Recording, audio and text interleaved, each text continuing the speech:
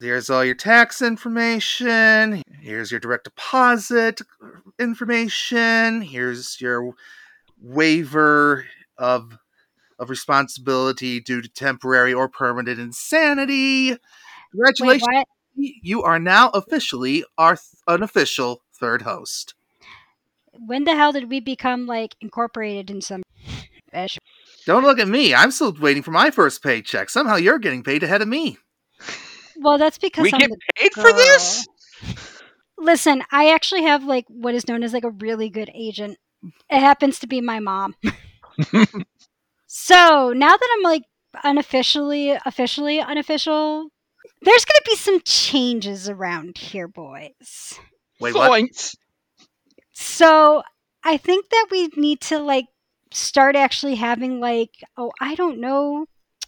We need to work on the puns. So, I noticed that Sunset Slade has kind of been putting in a little bit of complaints with the complaint department. So, we need to work on that. What kind of punishment is this? No, we need more puns. Oh, more. Oh, I got Yes. you covered on that. We can do that. Also, I think Call we're me gonna... Ellen Moore.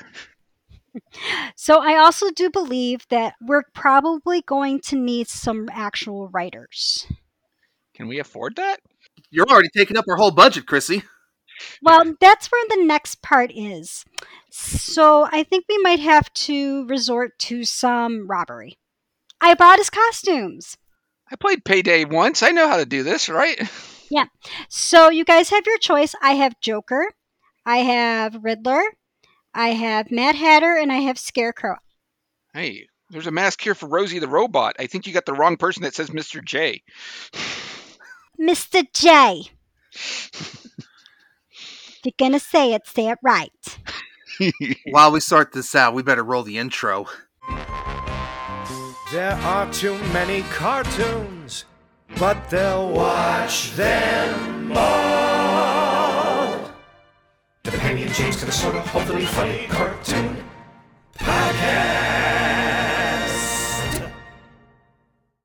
Hello, everyone. I'm James Irish. I'm Pembroke W. Corgi. And I'm Krissi Harding. Welcome once again to the Pemmy and James and Krissi kind of sort of hopefully funny cartoon podcast. Hi, everyone. Congratulations, you've graduated to the main title. Does this mean I get plot armor? Around the chest and waist. Is it better than what I get in role-playing games? I think it'd be hard to be worse. Yeah, it's fully covering. Okay, it's then fully we're covering. good. Okay, then we're good. Does this mean that I have Yay. to change the YouTube version to the PK and J podcast? Only on episodes when she's on. Or you could do P and J featuring K. Ooh, I kind of like the sound of that. It's all about marketing. And all about timing. That too. Which, kind of leads into what we are talking about today, actually. Yeah. With the passing of Arleen Sorkin on August 24th of this year, any debate on what we'd be returning to the podcast with once we ended our September break was settled within a matter of days within my mind, and thankfully Pemmy agreed. Mm-hmm. It's sad. We lost two people from Batman the Animated Series this year. I know. Was it Kevin? We lost Kevin. Yeah, we lost Kevin Conroy. And then we lost Harleen Sorkin. Yeah, we lost Kevin. We lost Arleen. We lost somebody. I thought we lost somebody else too from Batman. Or was it the year before? I don't think so. Okay. But without Arleen, we would absolutely have no Harley Quinn, the breakout character of Batman the Animated Series, and now arguably one of the most recognizable characters in superhero fiction, period, regardless of company or media of origin. Mm-hmm. She was the inspiration for the character, and when, I think it was Paul Dini, yeah. Yeah, Paul Dini, when he thought up the character, he based it off of Arleen Sorkin, and he wanted no one else to voice her but her. Like sands through the hourglass, our story begins further back within the days of our lives. The very long-running daytime soap opera that began in 1965 and still runs to this day. Talk about your archive panics. Talk about going back to our parents. Here was their addiction, everybody. Soap operas. They were watching their stories. That's what my grandmother always called it. But I don't know much about soap operas, but from what I understand, those things are done on a breakneck schedule. So Yeah, they were. In 1984, Arleen Sorkin joined the cast as the whimsically named Calliope Jones and proceeded to add an air of eccentricity to the show. Known for her wild hats and offbeat behavior, there was a lot in this character that would transfer over to Harley Quinn. After all, not many soap opera characters would dance to loud music early in the morning, think her lover is complaining about the noise the birds are making, and then loudly yell at them to shut up. She fit in really good for Days of Our Lives. I cannot think of another soap opera that tackled everything from demonic possession to witchcraft to having a mobster that pretty much everyone thought was immortal and a vampire. And let's not forget the alien abductions. Oh my god, I forgot about the alien abduction one. You're right. when you keep having to make plots on a daily basis. Well, freaking everybody else would oh my god, we're going to have you sleep with your husband's twin brothers, cousins, roommates, double buddy, whatever, 7 billion times. They were like, yeah, we kind of already done all the triangles. We're just going to have you get possessed by the devil this time. No worries. At least Days of Our Lives was we're not taking ourselves seriously anymore. We're just going to have fun with it. Man, now I feel like I missed out never watching these. Although the original out there one was Dark Shadows. I do know about that. Yeah. After leaving Days of Our Lives in 1990, Arleen would spend 2 years as co-host of America's Funniest People, opposite Dave Coulier. Something which I'm sure did not thrill Alanis Morissette, but at least she didn't write a song about her. That we know of or she's admitted to. I didn't realize that was her until you mentioned it. She also tried her hand at writing for the first time, co-penning a pair of episodes for Tiny Toon Adventures with Beth Milstein, with both episodes featuring fan-favorite character Fifi LaFume. I do like Fifi. She's cool. I haven't seen much of the new Tiny Toons show, but I am humored by one thing they did with Fifi, which was her long hidden secret was revealed that she is actually French Canadian and not French. And it's her deep, dark secret. I love it. So also working on Tiny Toons was a friend of Arleen's since her college days, Paul Dini. Of course, we've run into Paul before on this podcast when he was writing for, and a perfect example of, you gotta start somewhere, Filmation's Quackula. He was young. He was in college. He needed the money. You can tell it's an episode he wrote because it literally has a character that's a parody of Morgana Le Fay in it. Yeah, Morgana Le Duck. Quack, quack, quack, quack. Unfortunately, voiced by Frank Welker. Yeah, I wasn't almost. I almost feel like almost everyone in that cartoon was voiced by Frank Welker, except for Teddy. Theodore Teddy Bear. Yeah, he's voiced by co-runner of Filmation, Norm Prescott, doing a surprisingly decent imitation of what's his face. Is it E.G. No, the guy who played Botch on Help It's the Hair Bear Bunch. Oh, Ooh, Mr. Peevely. Yeah, the assistant. Oh, you better think of that name fast, or I'm editing this whole part out. No, you're gonna keep it in because that was actually pretty Wikipedia, good. my friend. Quick, Wikipedia, save us. The cast of the Hair Bear Bunch. Joey Ross. There we go. Yeah, for some weird reason, my brain kept saying E.G. Daily, and I'm like, no, that's who plays Tommy Pickles. What the hell? I mean, what the heck? So since then, Paul Dini had become quite prolific, writing for a wide range of shows, including several for Filmation's He-Man and the Masters of the Universe, and the Star Wars spin-off Ewoks. So he went up and then he went back down. Got it. Seems that way. He did write my favorite episode of He-Man. I just want to mention that. But Which episode was that? it's the one where Prince Adam actually gets jealous of his He-Man persona because he thinks his dad likes He-Man more than him, and it's a really interesting take on the secret identity thing, and it also it has a really heartwarming moment with his dad saying about how it's hard to say I love you to your son, which I feel like a lot of dads, especially back then, had issues with. So it was just a really well done episode, especially for, He-Man. He-Man had a lot of really well done episodes that resonated with a lot of kids. But we can save that for the He-Man episode. Indeed. In the meantime, Paul Dini would be especially well received writing for Tiny Toons, leading to him being offered to work on Warner's animated series based on their hottest superhero property, Batman. Now, there's a sentence you could say pretty much any time between 1989 and today. Yeah. Batman still seems to be their number one superhero at DC. He's just always been a constant. He's always been a constant since his inception. I mean, even taking it very far back, I remember there was one point in time when I was younger, and I think it was the Turner Classic Movie Channel was on. They actually showed a serial of Batman and Robin that was silent. Whoa. It was an old silent one. And I just remember watching it, and it was like first experience with like silent movies, but it wasn't like from the 20s it wasn't from the 20s. I want to say it may have been from like the 40s. If it was from the 40s, the silent era was long gone. Yeah, it was an odd time period because I know Batman was not around in I think the 20s or during the silent movie era. But I want to say it was from the 40s, and it was kind of like it was like what they would run before like a movie, and then you go into the movie. It was weird. I can tell you, there was a serial that was a talkie that is you can now find on RiffTrax' website. Interesting. I know it was a serial I watched. Maybe it's because my dad had it on mute. I don't know, but I remember watching it. Remember, I was not allowed to have control of the TV. I was just going to say, personally speaking, Batman's always been my favorite superhero. Okay. He was mine too.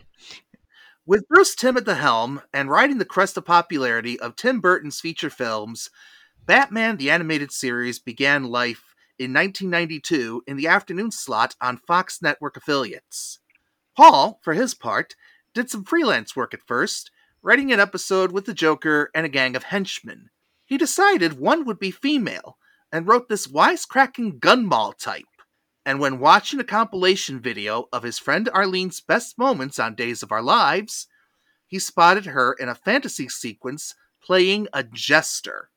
Knowing he had something, Paul encouraged Arleen to audition for the part, which was only intended to be a one-time role.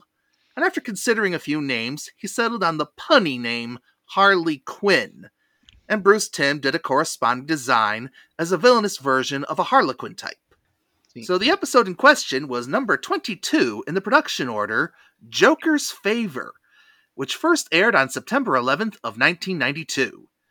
The phrase, "A Star is Born," is a cliche as old as anything in vaudeville, but as we dive into this sucker, it will become obvious that this witty little spark plug almost upstaged the Joker himself. It is worth mentioning that she probably wouldn't have become as big as she is without Paul Dini, because even Bruce Timm in one of the little documentaries they have on the DVD talked about how it felt like every script he'd started getting from Paul for a while, he's like, we're putting the girl in here again? I think, and I think the thing also too is, as much as as a lot of people were like, oh yeah, she was just going to be a one-off character, I think Paul Dini had plans for this character as the writer. I think it's also safe to say that Paul Dini kind of fell in love with his own character, but that's besides the point. Well, yeah, but what writer really doesn't end up falling in love with a character that they write? To which end, I will offer a quote from a later Joker episode. "I should have taken the fat guy." Yeah.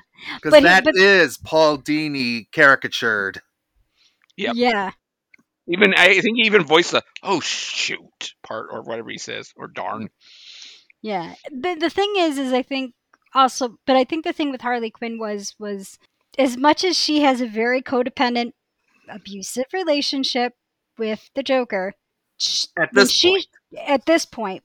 But even in this, but you don't see it in this episode the first episode we're gonna talk about. I remember watching this episode and her being on there and just watching her be able to hold her own with the Joker and being like, Holy, I fell in love with her in this episode because she could hold her own with the Joker, and she could hold her own with like the police. Like when Bullock tries to gets, kind of sassy with her, and she just puts him in his place, and Renee Montoya is like, go girl.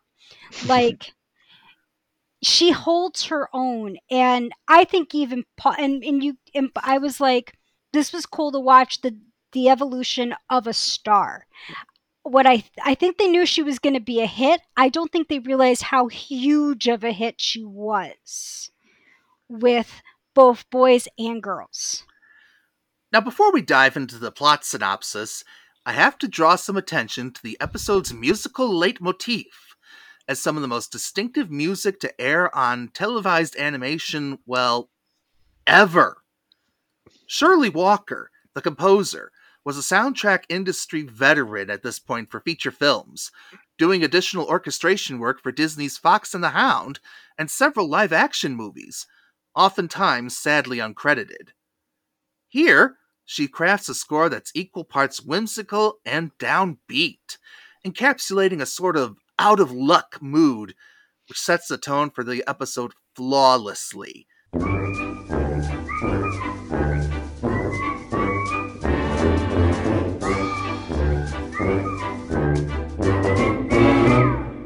Warner Brothers' decision to invest in fully orchestrated original scores for not just this series, but several of their cartoons with Amblin and others, paid so many dividends. Definitely was worth it. Yeah. Yeah, I mean, there's a lot of different themes they've given to a lot of the villains that are just really iconic to me. Like, every time I think of Two-Face or the Mad Hatter, I think of the themes they gave him in this show. Every villain had their own theme. Like Riddler had his own theme. Scarecrow, Poison Ivy's theme, if you ever get a chance to really listen to it, definitely suits her. It's very seductive, and it's very beautiful. If you ever isolate that theme, Least we forget, which we also hear in this episode. Joker's leitmotif. Yep.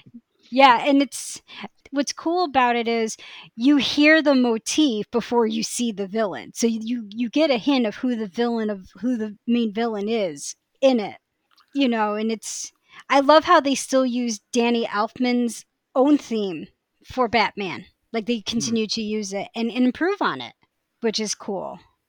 So our episode proper opens with a traffic jam in Los Angeles, I mean Gotham City. New York, because if you look at his driver's license, it says New York.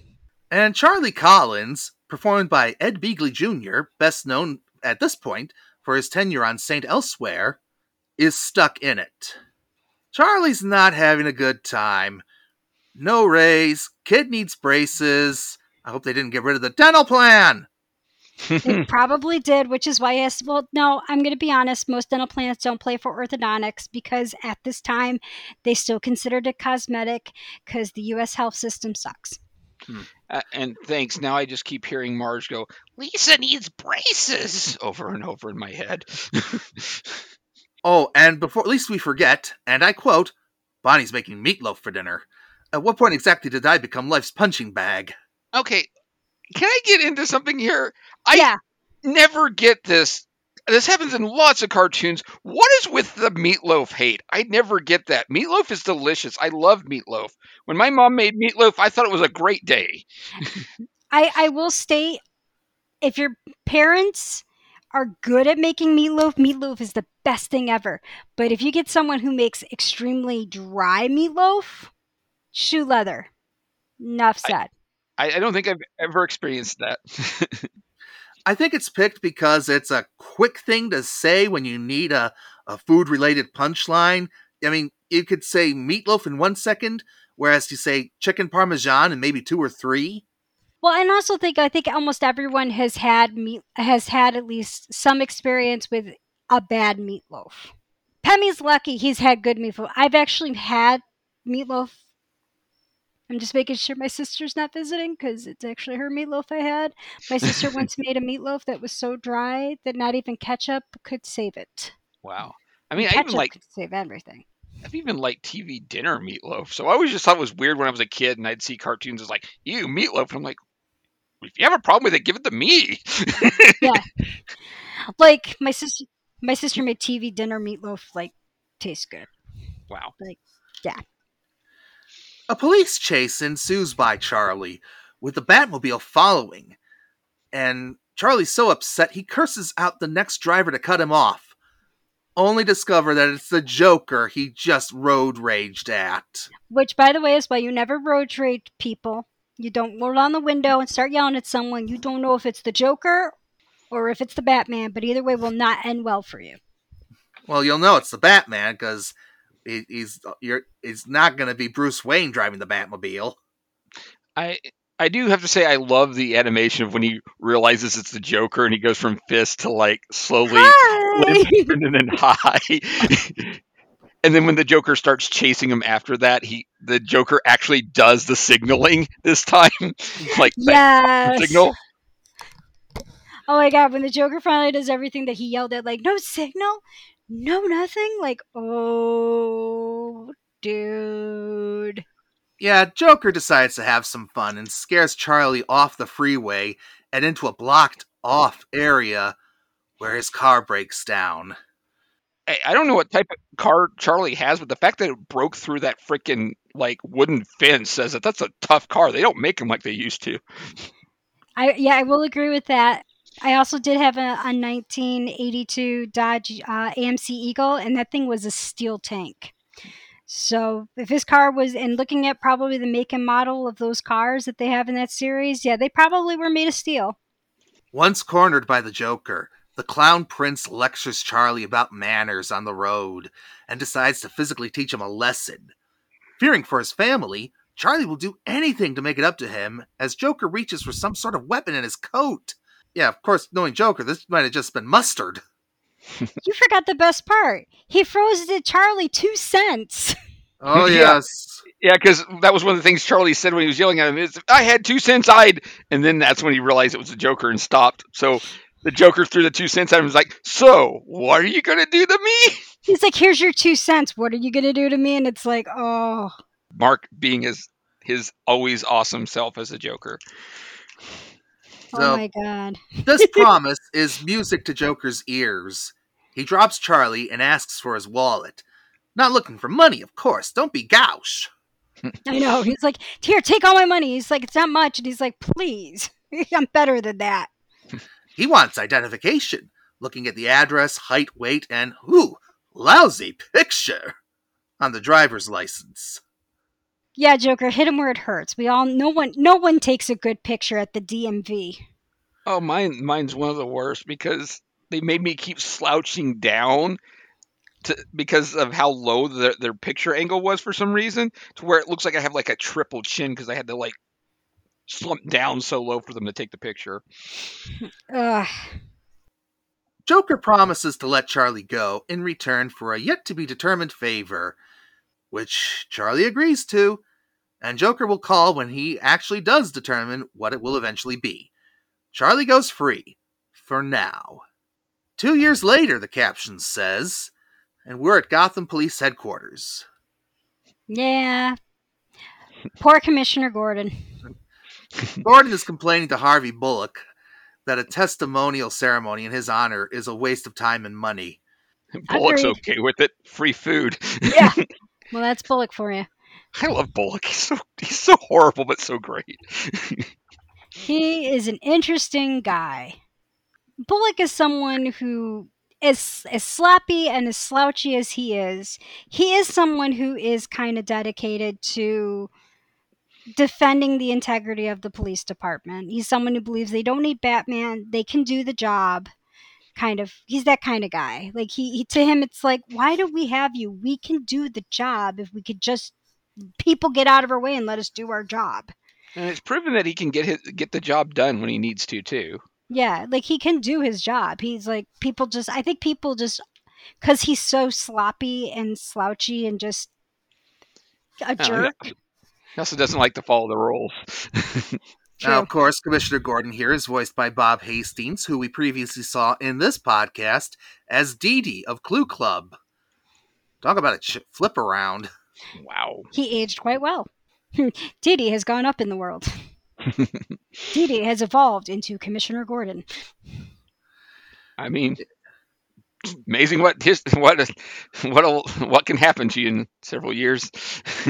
Gordon's complaints about this testimonial ceremony fall on deaf ears to Bullock, and as he continues to kvetch alone in his office, Gordon also finds Batman disagreeing. I'm just the night shift. Batman, of course, Kevin Conroy, need we say more? Exactly. I miss Kevin. I just love the line where it's like, I'm just the night shift.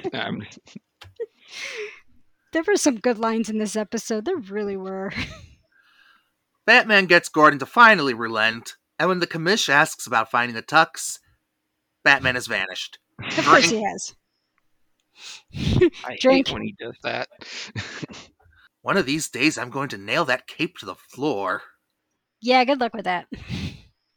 The Joker, meanwhile, got out of Arkham the minute he heard about the Gordon shindig. It's here, at his current hideout, we get our first look at Harley, fully visually formed in her now iconic outfit, and calmly doing her nails as the Joker throws darts at the handbill for the event, right over the head of a rotund goon reading a Tiny Toons comic. Nice little reference to shows that Paul Dini, Arleen Sorkin, and Bruce Timm all worked on together. And also to Warner Brothers, who's funding this whole entire Madcap adventure. Mm-hmm. Harley's first line even has her calling him Mr. J, a hallmark of the character going forward, and, as Pemmy mentioned to me earlier, is a reference to the Jetsons. Yeah, because that's what Rosie the Robot calls George Jetson, is Mr. J. Mr. J. But they nailed so much on the first go with this character, it's astonishing. Like I said, I think Paul Dini knew she was going to be a hit, and he was going to make her first outing one of the best first outings, so that there was no doubt in anyone's mind that this character was here to stay. So Joker, egomaniac that he is, believes he deserves the ceremony, and Harley enthusiastically cheers and whistles as he hams it up. The other goons need to be prodded into joining in. Well, to be fair, they were reading one was reading a comic book, and if I was reading a comic book and you were trying to talk to me, I'd be like, shh, I'm reading. I don't know, the face that Joker gives him before he notices, I'd be scared too, so... I'd be scared of any instance of the Joker, and period, even if he was handing me a winning lottery ticket. Fair enough. Listen, I'd be a bad henchwoman. I would just be like, I am reading. You want to die? Because I will kill you. I would never say that to the Joker. I play a chaotic evil character every other Saturday, and I have fun, so... So to execute his plan, Joker first starts rifling through a desk drawer, and Harley suspects he's going for a specialist, but Joker wants to bring in Charlie. Oh, Charlie. We transition to an idyllic suburb, as far from gloomy Gotham thematically as you can get, while staying in the realm of Earth-based settings. Springdale, Ohio. It would have been awesome if they made it Springfield. I should ask, Crunchy lives in Ohio, I should ask him if there actually is Springdale, Ohio. I'm opening up Google, actually. While you do that, Charlie's actually in a decent place mentally, throwing a football with his son when he hears the phone ring. Oh my god, there is a Springdale, Ohio. Wow. It has a population of 11,007 people. It's a suburb of Cincinnati. So 3 guesses who's calling, and the first 2 don't count. Even though he did try to hang up the first 2 times. You see, Joker's been keeping such tabs on Charlie, even through a change of identity, the poor fellow has become his hobby. Wah, wah. Ooh, that's a scary thought. Yeah, we changed his name to Don Wallace. Charlie is booked on the next flight to Gotham to cash in Joker's favor, and he threatens his family in return for secrecy, while Charlie watches Joker's heavies drive by menacingly. Yeah, it is the Joker. One flight to Gotham later, Charlie is at the airport wishing he knew a way to get a hold of Batman. He's grabbed at the airport by a very enthused Harley in a chauffeur's uniform, with balloons no less. I just have one question. Okay. Why didn't he go to the police in the first place? I think that's kind of what he was thinking of doing before Harley jumped in, but... No, but I mean, like, when he first ran into the Joker. Oh, well, that might be why his identity got changed, for all we know. He may have been in a witness relocation program. But if the Joker found him, wouldn't he then tell them, like, hey, dudes, I've been found? Like, what do I do? He's literally threatening his family and has a car that was right next to his family. You kind of don't want to make risks in that case. I'm just throwing it out there. I know. Okay. And speaking of throwing things out there, I want to mention Bruce Timm has a particular style of drawing female characters. Yeah, you can kind of notice that too, don't you? Very wide-hipped, broad, beaming smiles. Cat-like eyes. Yeah. Well, his influence, his big influence for how he draws women is Dan DeCarlo. So, yeah, AKA creator of Josie and the Pussycats. Yep. Which, interesting note, there is actually a comic out there where Dan DeCarlo actually drew a Harley and Ivy comic. So, I think I read it. Just to get the loop around there. We're back to the beginning. So Joker greets Charlie at his hideout with enthusiasm and a hug. Charlie! But he turns menacing when it comes time to talk the favor. It's also worth mentioning that even when Joker's being friendly, it still feels uncomfortable. Like he's being really uncomfortably close, even for someone that would be your bestest friend. Yeah, it's definitely a creep vibe. Now for this favor, no violence will be involved on Charlie's part, and Joker promises to send him right home when it's done. Yeah, just remember, this is a chaotic evil alignment, people. Take it with a grain of salt. Crazy Clown Catering pulls up to the Peregrinators Club. I have no idea how to pronounce that. Listen, they said it in the comic, they said it in the cartoon, and I'm like, I'm going to need you to say that a whole lot slower and enunciate, because there's no way anyone is going to remember that. But that's where Gordon's shindig is being held. That place. It's this whole thing with Crazy Clown Catering is so blatant, you'd think Joker would be telegraphing it. But one can reason his reputation is so powerful, most folks would be scared to alert the cops. Either that, or most people think he's so smart that he wouldn't be that obvious. But it's so smart, it's stupid. All Charlie has to do is open a door when Harley knocks 3 times, and Charlie's rather surprised. But Joker reasons Harley can't push the giant cake and open the door at once. Think! This guy's crazy. It's too big. Look at the size of this cake. In the club, I don't know what's more tacky. The artifacts that probably belong to their native cultures or in museums, or Bullock pigging out. And literally burping right in front of Montoya. Well, given that this was probably aired in 92, I'm going to go with Bullock. Bruce Wayne is congratulating Gordon, who half-jokingly asks if he can help the commish get out of the party. Yeah, he's like, take me. I think it was like, he's like, take me with you. I think that's what the commissioner said. Yeah.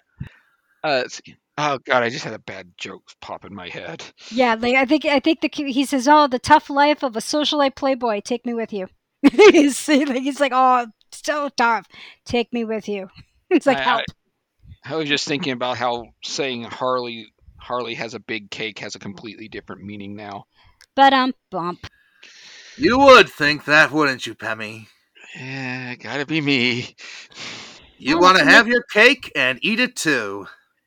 It's easy as pie. But I've made pie. Pie's not easy. Cake's easy. It's easy as cake. So Charlie sneaks in, sees Joker's heavies dressed as waiters, and then he sneaks into the Hall of Inventions and spots a glider that looks like a bat hanging from a crane device. Charlie's not convinced it'll work, but he gives it a go on the off chance it does. What does he have to lose? Well, his luck is on the money, as Bruce Wayne and Alfred Pennyworth spot the glider from the former's rear view mirror. I mean, this is it's only a half-hour episode. It had to work. Well, that and it was more Alfred noticed it, and then because when Bruce looks at it, he's kind of like, what the? Well, it's like he's like, I can't stay. The Joker's still on loose. Oh, I think it might be closer than you think, sir. Furthermore, showing just, Alfred's just freaking great. Let's be honest. Yeah, Alfred's the real hero of the show. Let's be honest. Half the stuff Bruce does wouldn't happen without Alfred being right there going, sir, up there. Thank you.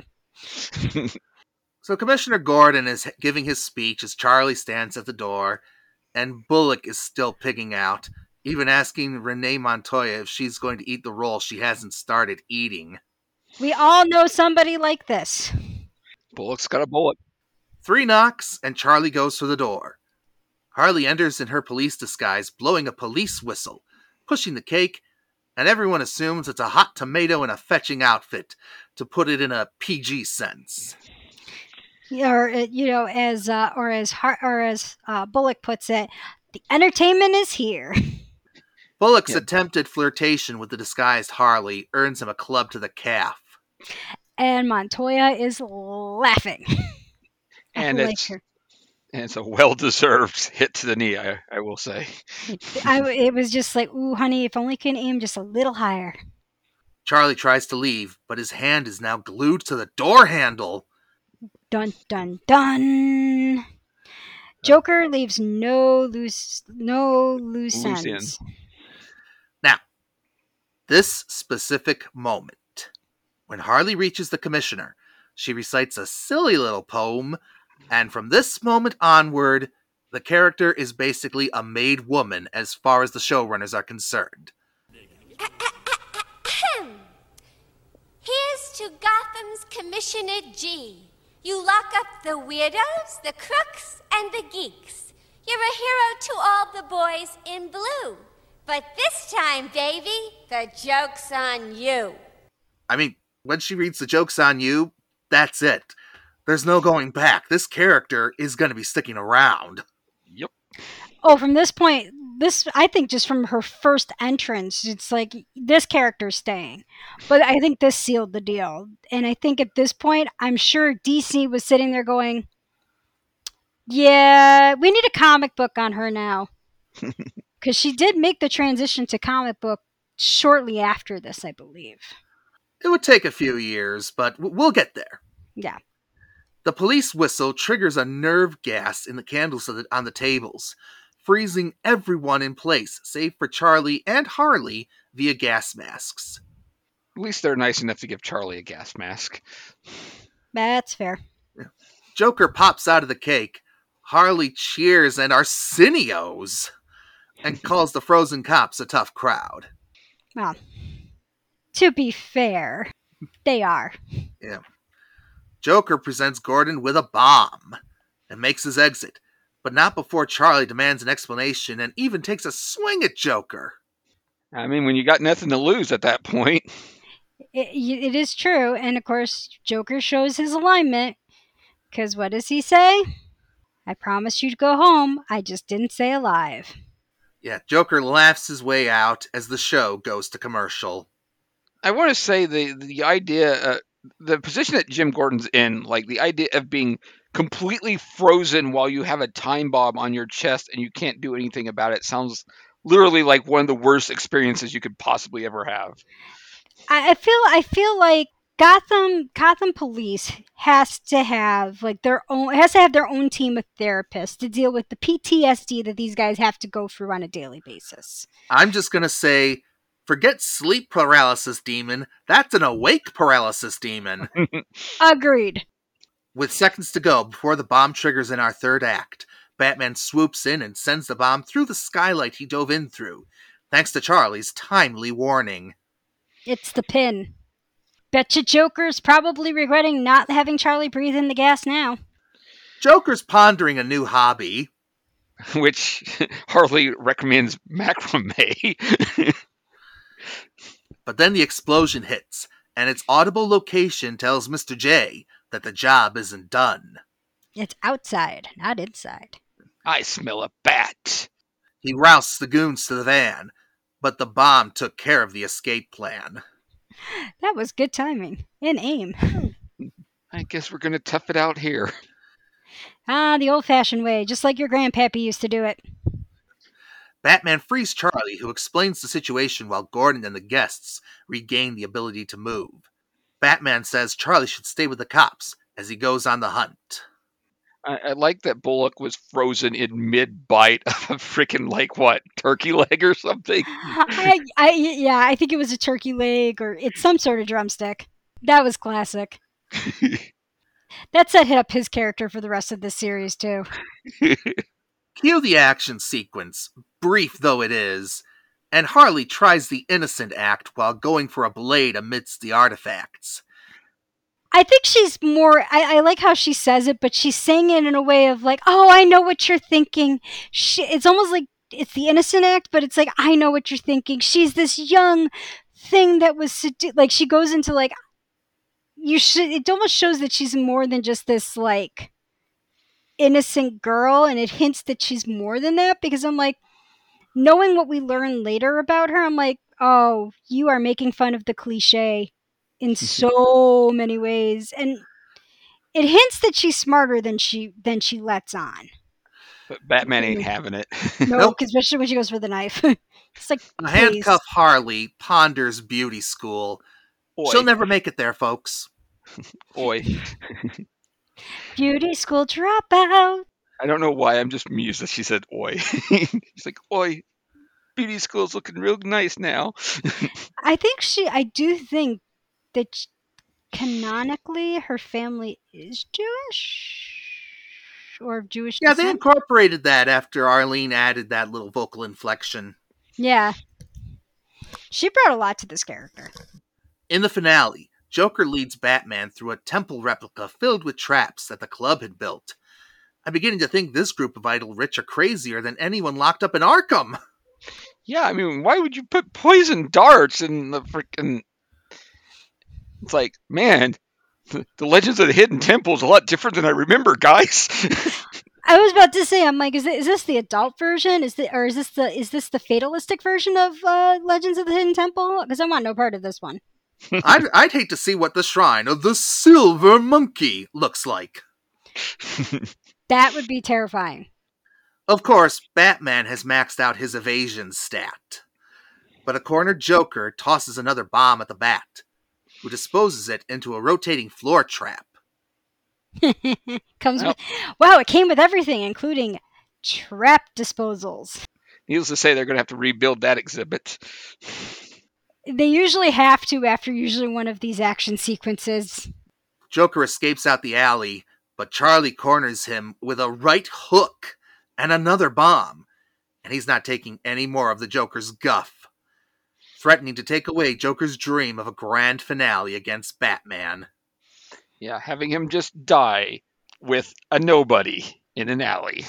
It's enough for the posse-less insane clown to call for Batman's help. I love how when he's up against someone who he pushes over the edge, mind you, because Charlie states the only reason why he's gone as crazy as he has is because he's threatening his family. He starts screaming for Batman because he knows Batman won't let him die. Also, I just want to say I like the posse-less insane clown. Nice ref. Yes, that was pretty good. Batman's been there long enough and implores Charlie to drop the bomb, but Charlie's determined to protect his family from Joker. I just wanted to say I like that scene though, where he's just like, Joker's like, how long have you been there? Long enough. Yeah. The bomb was a comedy decoy all along. Which gets Batman to chuckle, which is a nice touch. Yeah. Charlie walks into the proverbial sunset, hungry enough to even consider eating his wife's meatloaf. I think his wife just makes bad meatloaf. You know, my mom likes to put bacon on meatloaf. He really hates that. That sounds good. That was good. That was a good one. As sadly, I can't take credit for that. Penn and Teller came up with that one. That was a good one, Mr. J. Well, if you think the setup to this joke was good, Harley, Wait till we deliver the punchline after these messages. We'll be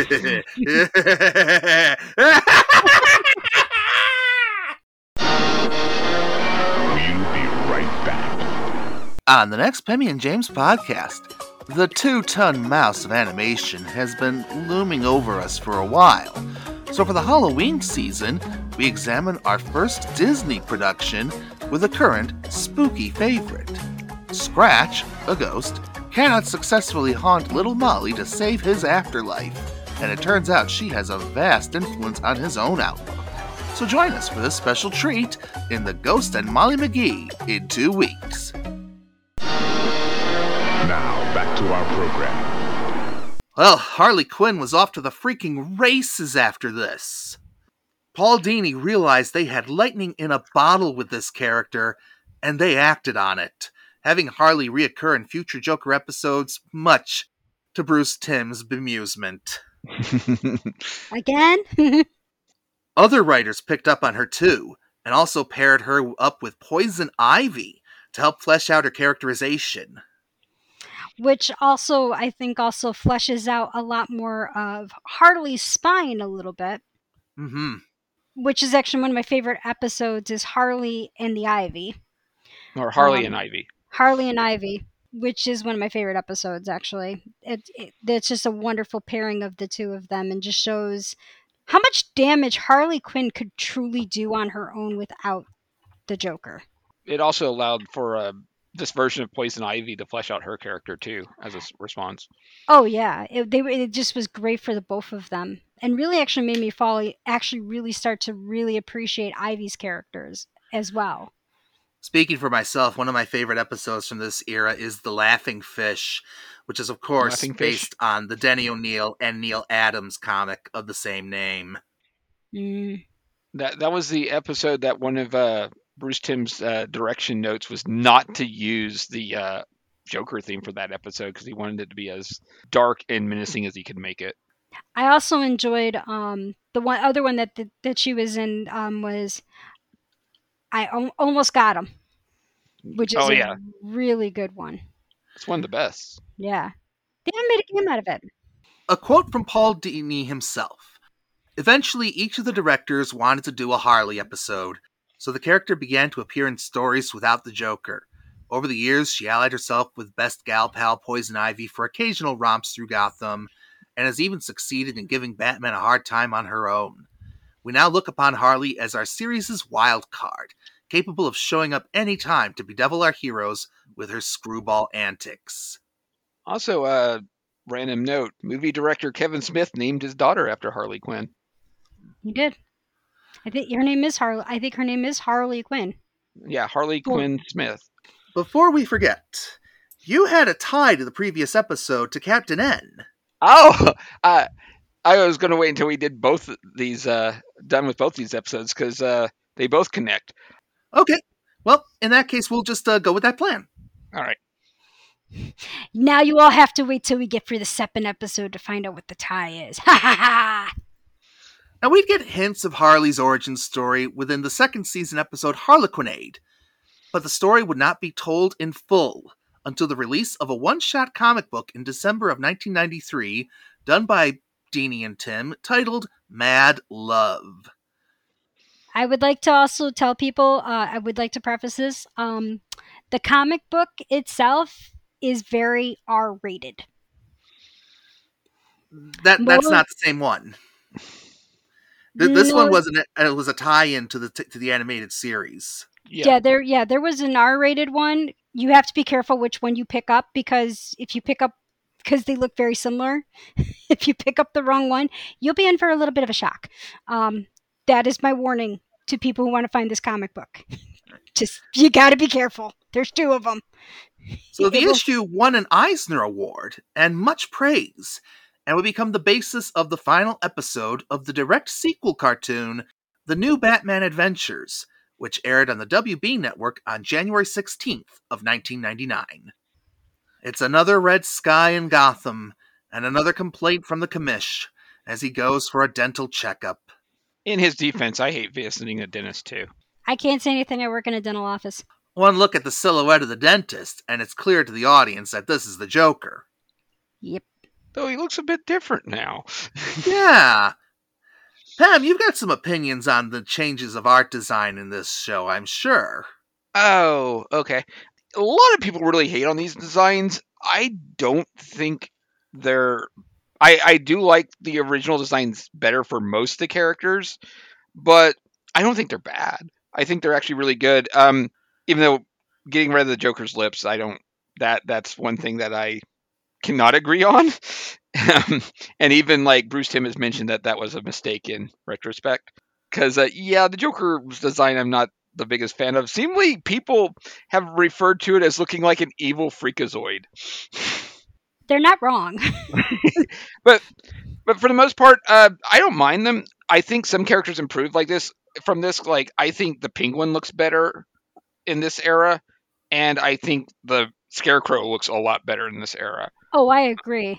And I'm a Scarecrow fan. I like his design better in this era, and I do agree about the Penguin.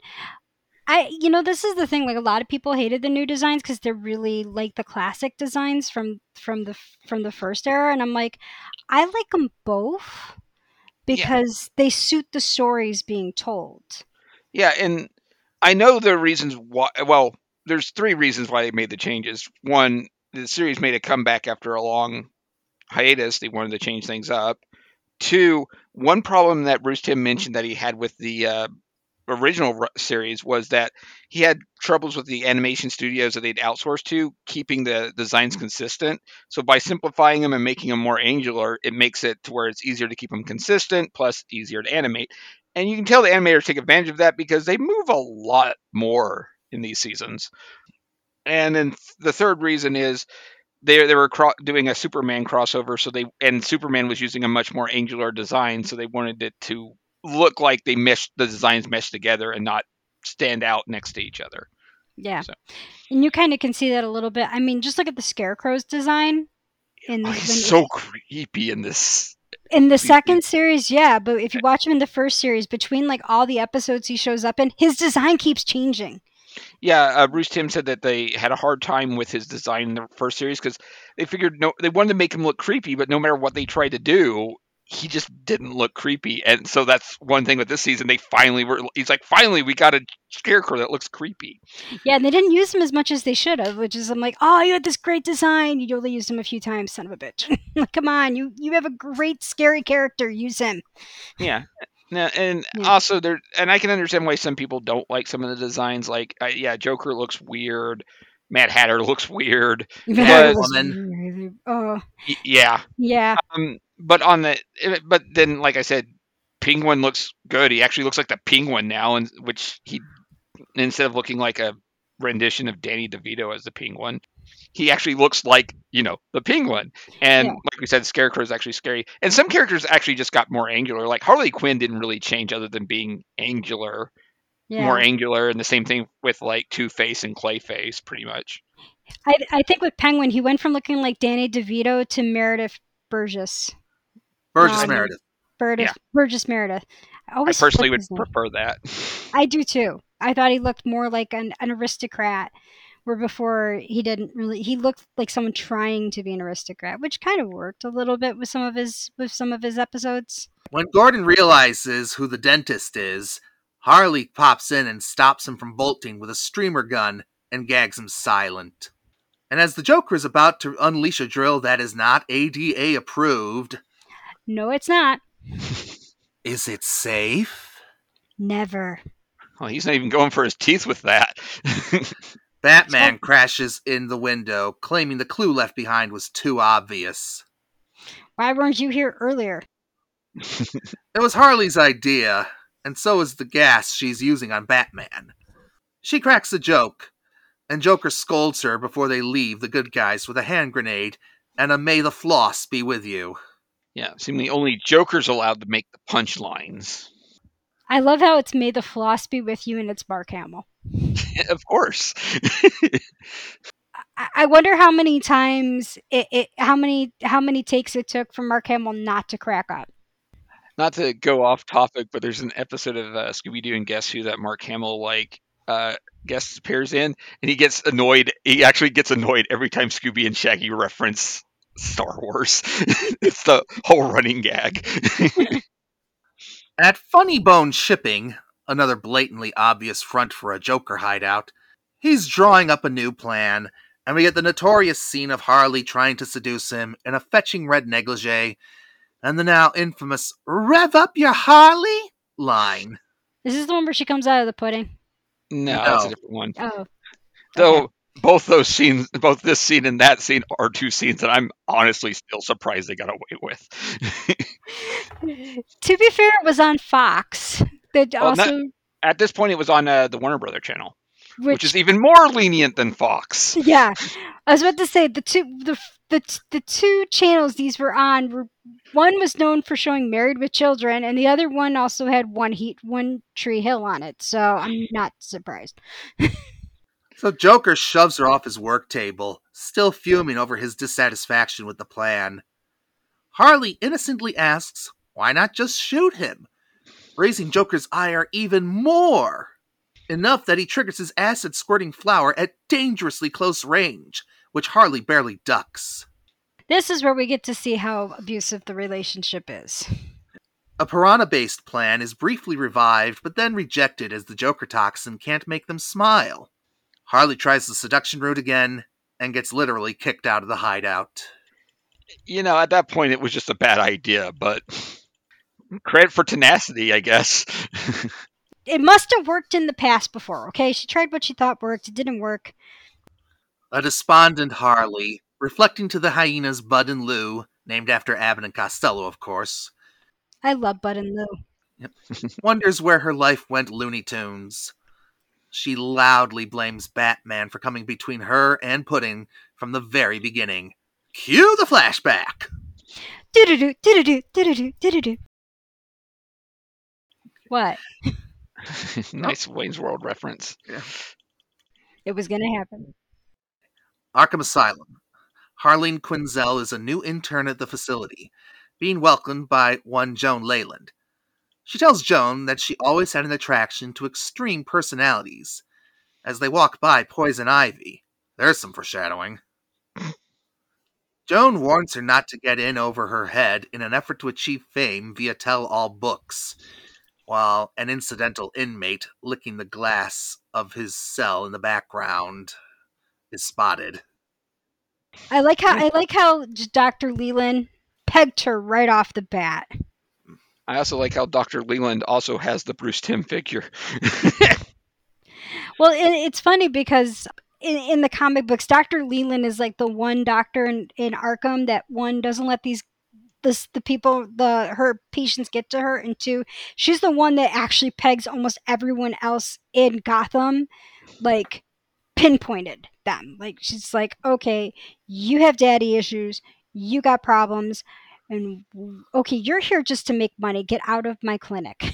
Like, she's in the comic book, she's like pinpoint, like, no, you're a fruitcake, get the hell out of here. Like, she calls people out almost immediately. It's like scary psychic of her in the comics. As if on cue, we hear the Joker whistling his leitmotif. She walks up to him, he winks, and Joan warns they'd eat her for breakfast. Does this mean that the Joker is aware of his own theme song? Yes, it does. He is so crazy, he has broken the fourth wall. Well, I can think of weirder things for him to be aware of. He's aware of us. Uh-oh. Exactly. Anyways. So, going into her office, Harley finds a tulip with a note. Come down and see me sometime. Jay. He's quoting Mae West. That's funny. Sir, you are not Mae West. Despite her smile at the flower, she interrogates Joker about how he got out of his cell. He reasons that if she were going to tell the guards, she already would have. He's a smart guy. He's got her pegged. He's also been here long enough. He knows how psychology works. He flatters her name, which she's heard 1,000,000 times. Still, it's a name he loves, and he thinks it's the name of someone who might want to know his secrets. Catnip, to Harleen's ears. Yep, he's got her pegged. Phrasing. Sorry. I know, but there's also a reason why I'm saying it the specific way that I am. 3 months of research and bureaucracy later, she sets up a session with him, and he starts talking about his father's abusive ways.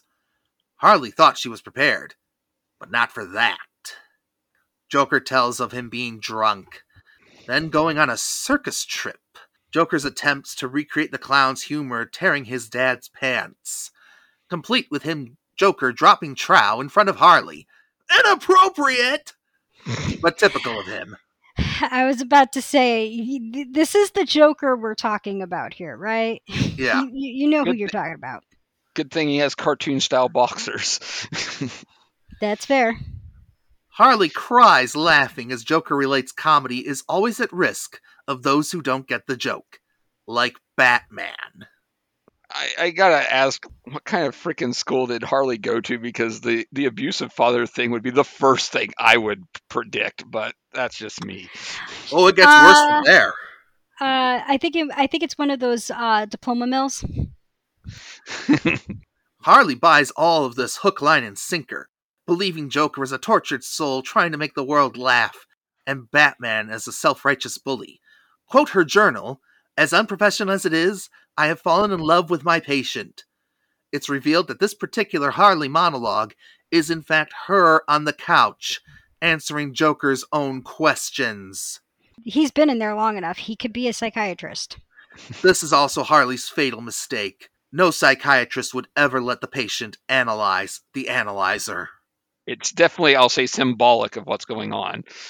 So to give some answers to some of these, in the more adult Mad Love comic book, it is revealed that the reason why Joker's story about coming from an abusive household hits her so hard is because she actually was from an abusive household. So that's why, she wasn't, that's why she kind of sympathizes with him, is she's like, oh my God, I came from an abusive household too. Oh my God, my dad used to beat me too. So like she sympathizes with him. So they do good, because that one goes more deep into her background, and they go into a lot of her childhood in that one. So that's why she's very willing to work. That's why she falls for it. Also, she wasn't exactly the top of her class in psychology. Of course, this has been retconned several times, but that's neither here nor there with regards to this episode. Oh, yeah. Sometime later, Joker escapes, and when Harley hears he's been brought back, she watches Batman drop a bloodied pudding like a sack of potatoes.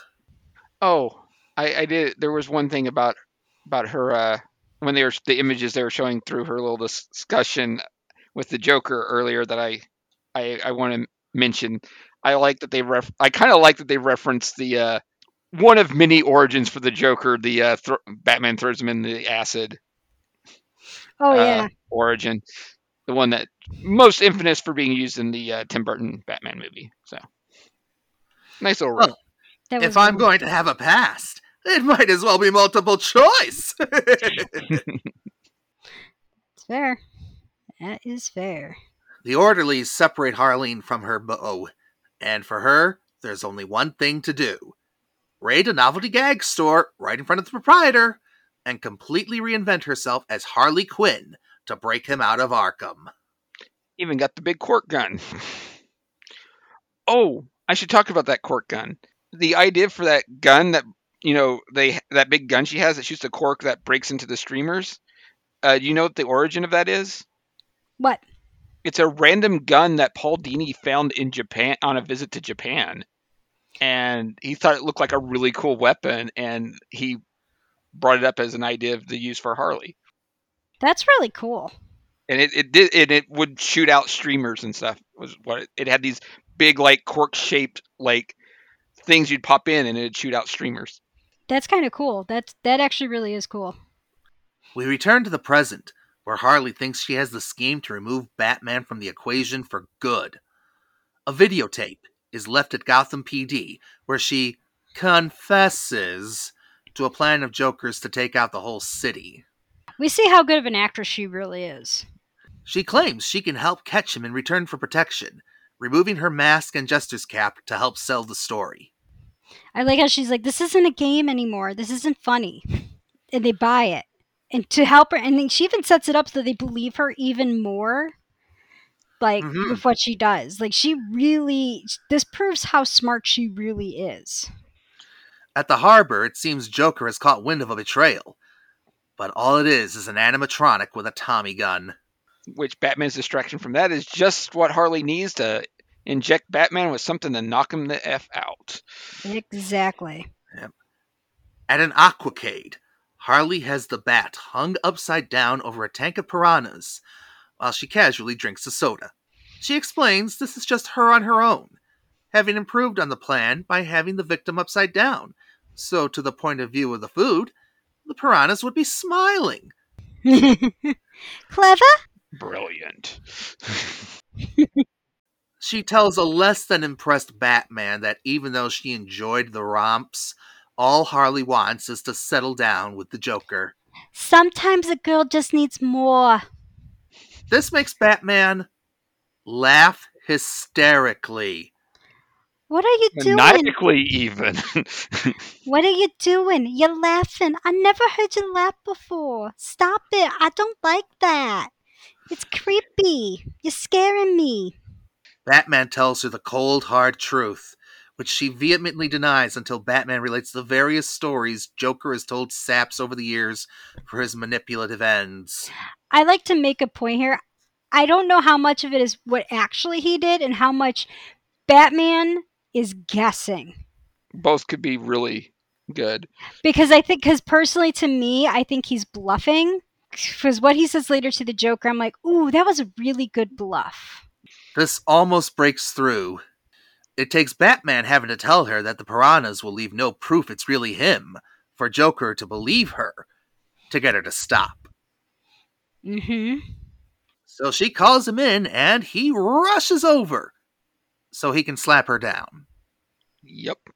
Which I'm sure the jump cut in that is done, or the cut to Batman's response to it is done because of probably censorship reasons, but I think that actually makes it look and, well, not look, but makes it sound and feel much harder. Well, yeah, and sometimes I think the best thing in storytelling is not to show it, but let your viewers' minds go there, because I think our brain will make it much worse than it really is. I remember watching this scene, and when they cut away and you hear it, I flinched more than any fight scene I ever watched in this cartoon series, because I think that hurt me more, knowing how much she loves him. And she was so excited to be, look, I did this for you. And he, especially when he nonchalantly goes up to Batman and goes, give me a moment, I'll be right back. And it's like it's a Tuesday to him for him to do this. Of course, Joker wants to be the one to kill the bat. And when Harley explains the change she made to his plan, he's even angrier. If you have to explain the joke, there is no joke. Yeah. He is right. But that's beside the point. And as he restates his perils of comedy line, he sends her through a window to plummet several stories. He shouts, "Don't call me Puddin!" She's alive, but blames herself for not getting the joke. And people in Batman can sure live through following multiple stories. Joker now frees Batman. There's a sentence rarely said. I know, right? And then he says he should apologize for her. He's about to leave, but he can't resist. Well, yeah.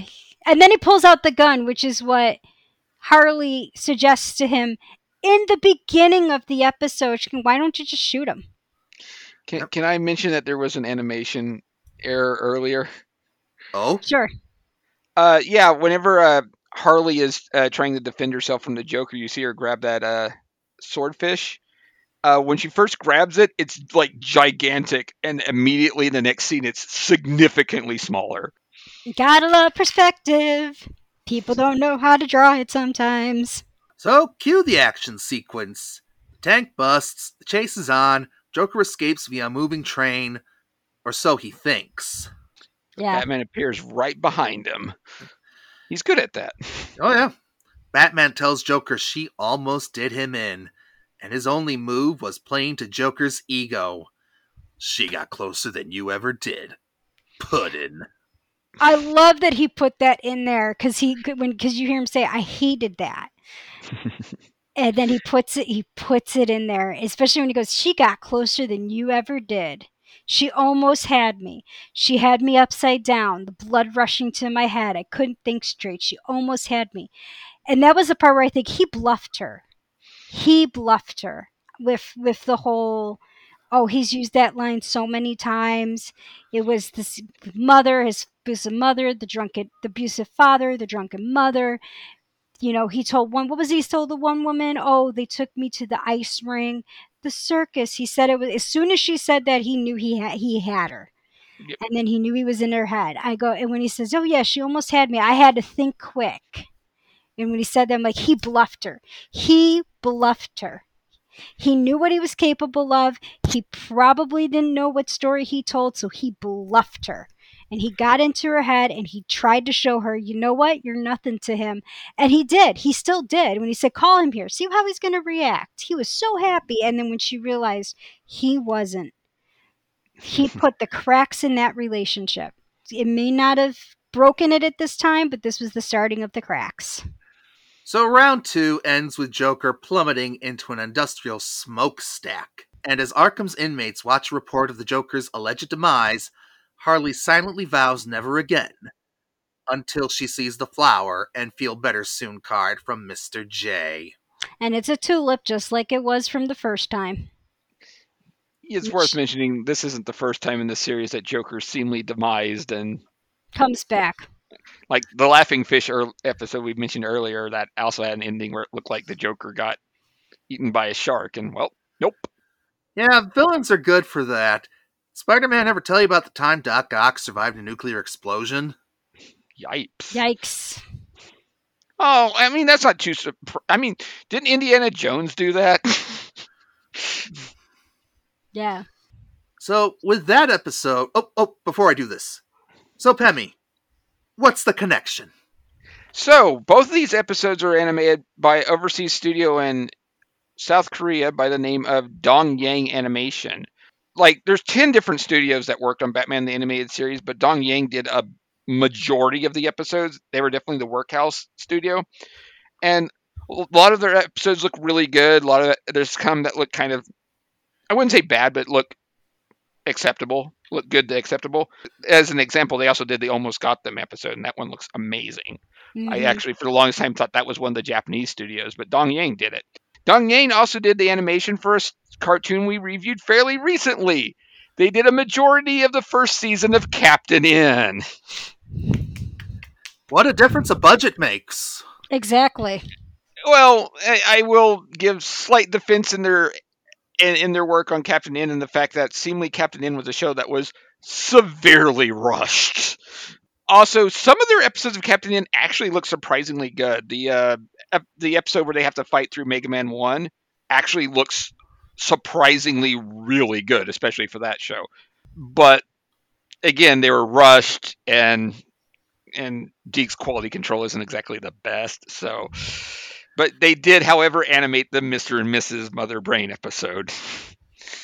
So there you go. So a connection from Batman the Animated Series to Captain N. So with that episode closing another chapter on the DC animated universe, that same year, Harley Quinn would make the jump to the original comic book continuity amidst the crossover story No Man's Land, giving the relationship between her and the Joker a considerably darker edge, as Krissi has many times alluded to, and adding some superpowers to Harley's ability set via a serum from gal pal Ivy. Yeah, in that one, they do explain why she survives that fall is because when she meets Ivy, Ivy gives her a serum that allows her to survive poisons and gives her some superhuman durability. kind of shows up also, I think, in Harley and Ivy. Yeah, she says it's because of the fact that there's poisons at her location. It's to prevent her from dying to those. Yeah. From there, Harley would earn her own comic series, appear in some sporadic live-action roles on TV, notably in the short-lived Birds of Prey series, and become one of the cornerstones of Warner's attempts to match Marvel's success at the box office, with 3 major movie appearances under her belt, performed with aplomb by Margot Robbie. Margot Robbie is such a good Harley Quinn. I haven't seen any of those movies, so I don't know. You I've should. seen 2 out of 3, and she almost saves the first Suicide Squad movie. Almost. Yeah, but Harley Quinn Birds of Prey is a great romp. I do recommend it's watching fun. them. I've a fun heard romp.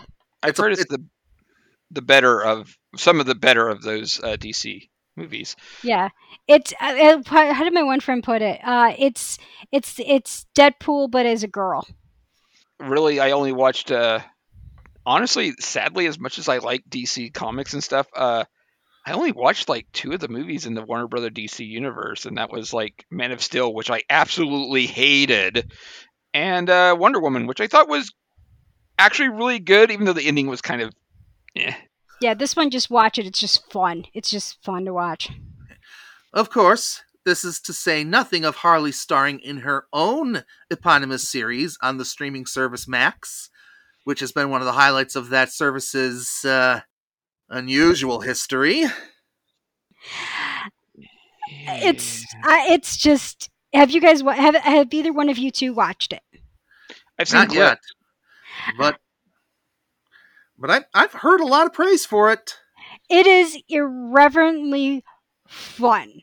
It is a definite different look at the DC universe. It makes fun of the DC universe. It is fantastically serious. It is a satire of the DC universe, and it's hysterically funny. I saw a scene where Joker like takes off Batman's mask, finds out he's Bruce Wayne, and his initial response is to scold him for never releasing the electric car like Wayne Enterprises promised. because he's on the wait list. He's like, "Where's my electric car? I put a down payment." Yeah, it's. Oh my God, there's like a whole thing where Joker runs for mayor of Gotham and he goes up against Jim Gordon, and they have this huge heart-to-heart moment where Jim Gordon goes, "Oh my God, you really have changed. I'm giving up my run for mayor. You should be mayor." It's like this. It is hysterically funny to watch it because you're just like, what the hell just happened? And somehow this all makes sense. And yes, folks, it's on the list. So, Harley has evolved from scene-stealing henchwoman to a dynamic wild-card anti-hero, or anti-villain, or villain. She's just a wild card. Or whatever, depending on the needs of the story and continuity, really. And her popularity and recognizability puts her in the company of DC's big 3 characters. She's certainly grown far past these humble beginnings as a comedic foil for her puddin. Don't call me Puddin. Am I allowed to say that I don't like her modern outfit? You know what? I don't really either, but times are a-changing, I guess. I usually am one who kind of likes punk aesthetic, but it's just like she no longer looks like a Harley Quinn. It's just my problem. It's like that's her whole thing. Yeah, every super being, I can't even, because she's not really a superhero. She's a lot like Deadpool, where they're just the wild card. They just kind of do their own thing, and sometimes they're helpful, and sometimes they're just a pain in the butt. Where, to me, it's just like they all go through a stage where their costume, and you look at them, and you're like, why? Just why? Arleen herself would reprise Harley several times in follow-up series and projects, including Superman the Animated Series on the WB, Justice League on Cartoon Network, and in the direct-to-video movie Batman Beyond: Return of the Joker. She would star as Harley in the web series made in Adobe Flash called Gotham Girls, which focused on her and the rest of Gotham City's characters of the feminine persuasion. Arleen would also reprise the role in multiple video games, beginning with the Sega CD Adventures of Batman and Robin, continuing with the much lauded Batman Arkham Asylum, and retiring from the role after contributing to DC Universe Online. Today, Harley's voice is performed in the Max series by Kaylee Cuoco of 8 Simple Rules and Big Bang Theory fame, while most other animated and video game projects she's performed by the seemingly omnipresent Tara Strong. Yeah, like in Multiverses. Tara, I have to be at every cartoon ever made strong. Now, dear listeners, you more than likely have noticed we have a little Part 1 in the title of this podcast episode. The reason for that is, well, this series, Batman the Animated Series, is so rich with defining moments for this family of characters, particularly ones who were previously considered second stringers, like the Mad Hatter, the Ventriloquist, and especially Mr. Freeze. Mm-hmm. We can't just stop with this one episode. We will absolutely be revisiting this series again to discuss those 3 villains, as well as Two-Face, Poison Ivy, the Riddler, and more. I especially would like to look forward to Two-Face. Not to mention, I'll be honest, this is actually my favorite show ever made, is Batman the Animated Series, so I'm more than happy to come back to this on multiple occasions. Oh, yeah. Batman the Animated Series, I enjoyed this because I think the Batman show I used to watch before this was the Adam West show, the 1966 one, because, and that one you didn't get to explore the characters as much as you did here, and with this one we got to delve, these characters got to have their backgrounds dived into in a way that was rich and fulfilling. And honestly, this show tackled a lot of very dark themes that weren't really tackled all that much. If you really look into a lot of the episodes that they did, like they tackled a lot of really mature themes like human trafficking. With the one episode where Batman goes undercover as Match Malone's and he gets kidnapped and he wakes up on a almost like a human, he was trafficked out to a workers camp. Yep. It was used for free, and was used in human slavery. They do a lot with ecology. There's one episode, Tiger, with human experimentation, and with Catwoman.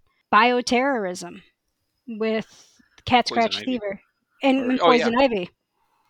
Like, there's so many that they do and they talk about on this show that they tackle. Like, they do tackle a lot of really more adult themes in a way that kids understood it. Unfortunately, you could argue they did it too well, because one of the mandates Fox gave them for the last couple seasons they did, like seasons 3 and 4, before it moved to WB, was that they were making the villains too sympathetic and they needed to cut that out. So yeah, I always hate it when it's almost like when it's like, we're giving you the money and this is getting to be too sympathetic, and it's like, but dude, like no villain is really truly black and white, just like no victim is perfect. Yeah, they just, I think the thing is they didn't like the fact that kids were actually liking the villains, which it's like, well, I don't think there's anything you can do about that, because man, I liked a lot of the villains when I was a kid, and that was in stuff where they weren't sympathetic. No, I mean, how many of us like Skeletor, like actually enjoyed episodes of Skeletor from He-Man's Master Universe, and he was not sympathetic in any way, shape, or form. Before we get too far abroad from the topic now, if we should probably look at wrapping things up.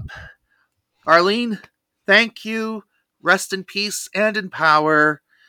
And as we go to restock the breakfast cereal, we can only think of one appropriate tribute. This beautiful rendition I found of Amazing Grace. You guys know the one. Good night, everybody. See ya. Bye. The Pemmy and James to the sort of hopefully funny cartoon podcast.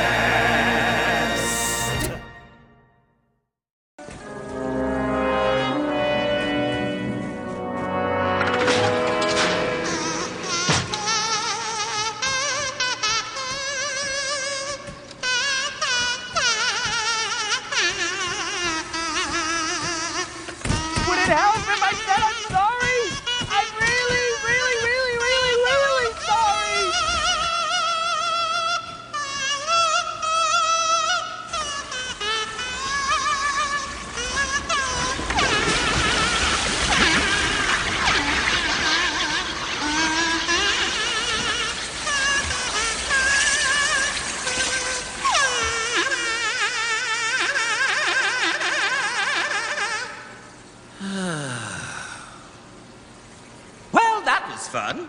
Who's for Chinese? The preceding podcast is a co-production of the Mighty Monkey Corporation and Artificial Orange Studios. The theme song is written, composed, and performed by Shawn Michael Smith.